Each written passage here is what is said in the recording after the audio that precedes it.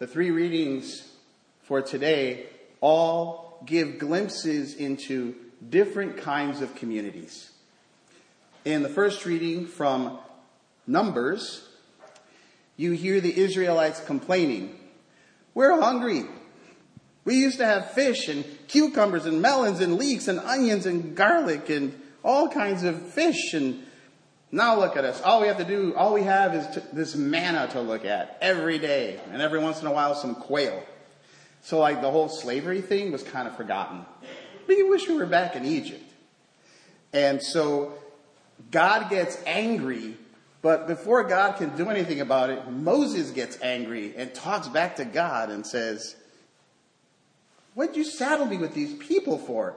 Did I give birth to them? Am I supposed to hold them in my bosom? They're a pain." And God actually kind of calms down because Moses is so riled up. And so he says, "Gather 70 elders. We'll put them up in the tent, and my spirit will rest on them so that the burden doesn't fall so hard on you." And so that happens, and they get the Spirit.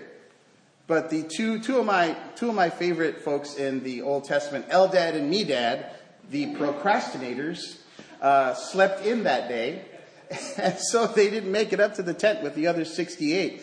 But they got the Spirit where they were, and they start kind of preaching and prophesying, and Joshua says, "Moses, these two are talking about God and all this stuff, and without your sanction, what's going on?" And Moses is like, "I wish everybody would do that.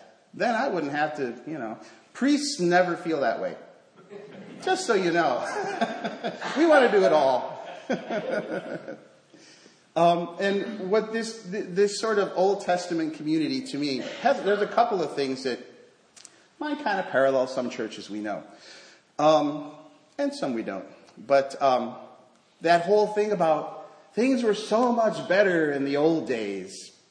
I can't tell you, I've been in 8 churches in 10 years, and invariably when I arrive at each and every one, I hear about the good old days. When the pews were full, the Sunday school was bursting at the seams, youth groups were doing mission trips, and there was so much money and so much. Of course, this is in like 1950 or 60. Or for some places in the 1980s. But people remember, and they want to tell that story as if there is now scarcity and we're sort of in decline.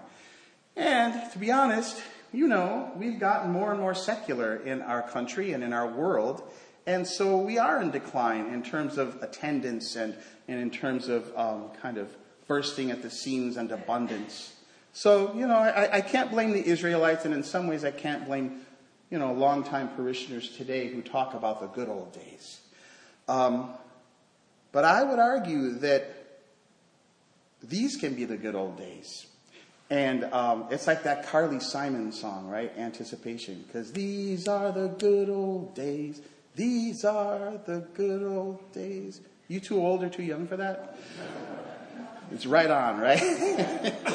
So, we had a Habitat for Humanity build yesterday, and, it's one example of what I hope will be many of us gathering as a community and going out and doing something that was actually really joyful. Wasn't that fun, Leanne?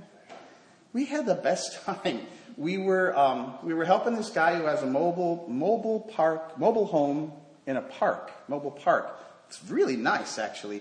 But he needed his house painted on the outside, and he couldn't afford the paint. And he'd actually been working with the mobile park folks and Habitat for over a year to try to get this project going. And so there we show up, 13 of us and our motley crew. And it was this wonderful thing for us as well, because Rick kept walking around saying, "Bless you, bless you." And at the end, he thanked us and said what a blessing we were to him. And this is what I mean about abundance and thriving and community. Yeah, we don't have the pews filled. Yeah, it's not the good old days, but we can create good days together now without having to look back and wonder and worry about, will it ever be that way again?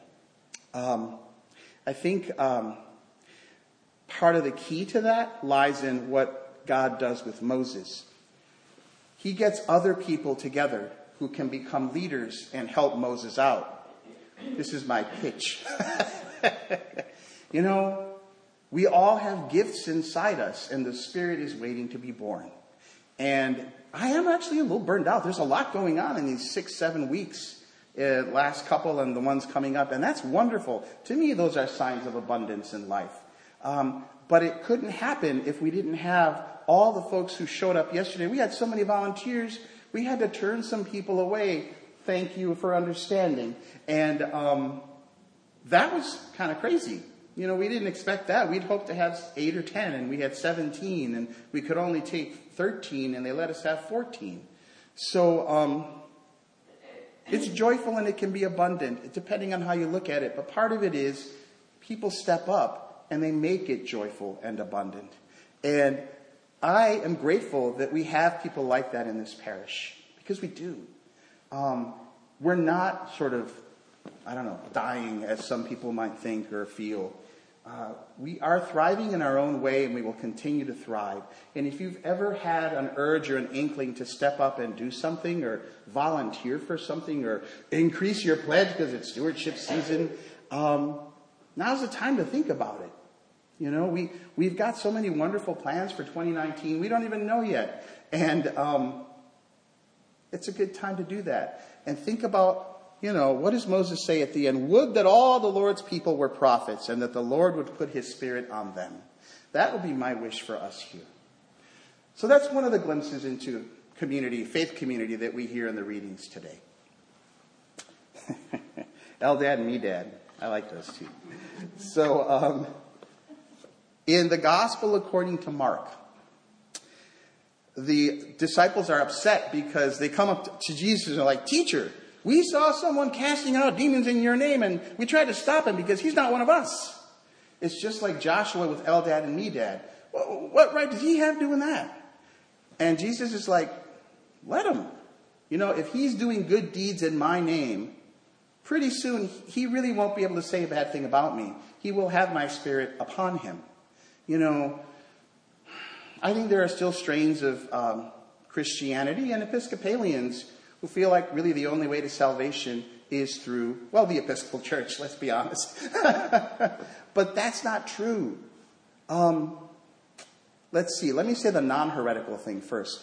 All who believe in Christ are saved. And then the heretical thing. Maybe not the Episcopal Church, maybe not all the other clergy here, I happen to believe that God is actually larger than Christianity. And for us to decide that God is in the Christianity box and that's all there is, that's the only path. Now, we've been told that in the Bible and in other places, but I think God is actually more abundant than that. I think that Jews and Muslims and atheists might have some wisdom to impart when they, when they share in community. There are people you all know who are not churchgoers or believers who do wonderful things for other people selflessly. And there are wonderful Christian churchgoers that do very little for others selflessly. And I don't think, although you should come to church every Sunday, I don't think it comes down to whether you come to church every Sunday. So the reading from Mark, although it wasn't intended this way, I think speaks to that largeness of God's existence. And let's not put on the blinders and think that only this way is the right way. I think most of you are like that. If it helps you, it helps me to kind of think of Christ as my Savior, as God. That gives me a lot of comfort, and it gives me a kind of a focus and a direction. And so, but let's not forget that there are paths to God that we don't even know about. God's mysterious, and we don't get to fathom God on our own. So, if you see someone casting out demons in Jesus' name, pat her on the back and say, "You go, girl." Good? Okay. That's the second kind of glimpse into community we see in the readings. And then the third one is from James, and that's where I'll stop.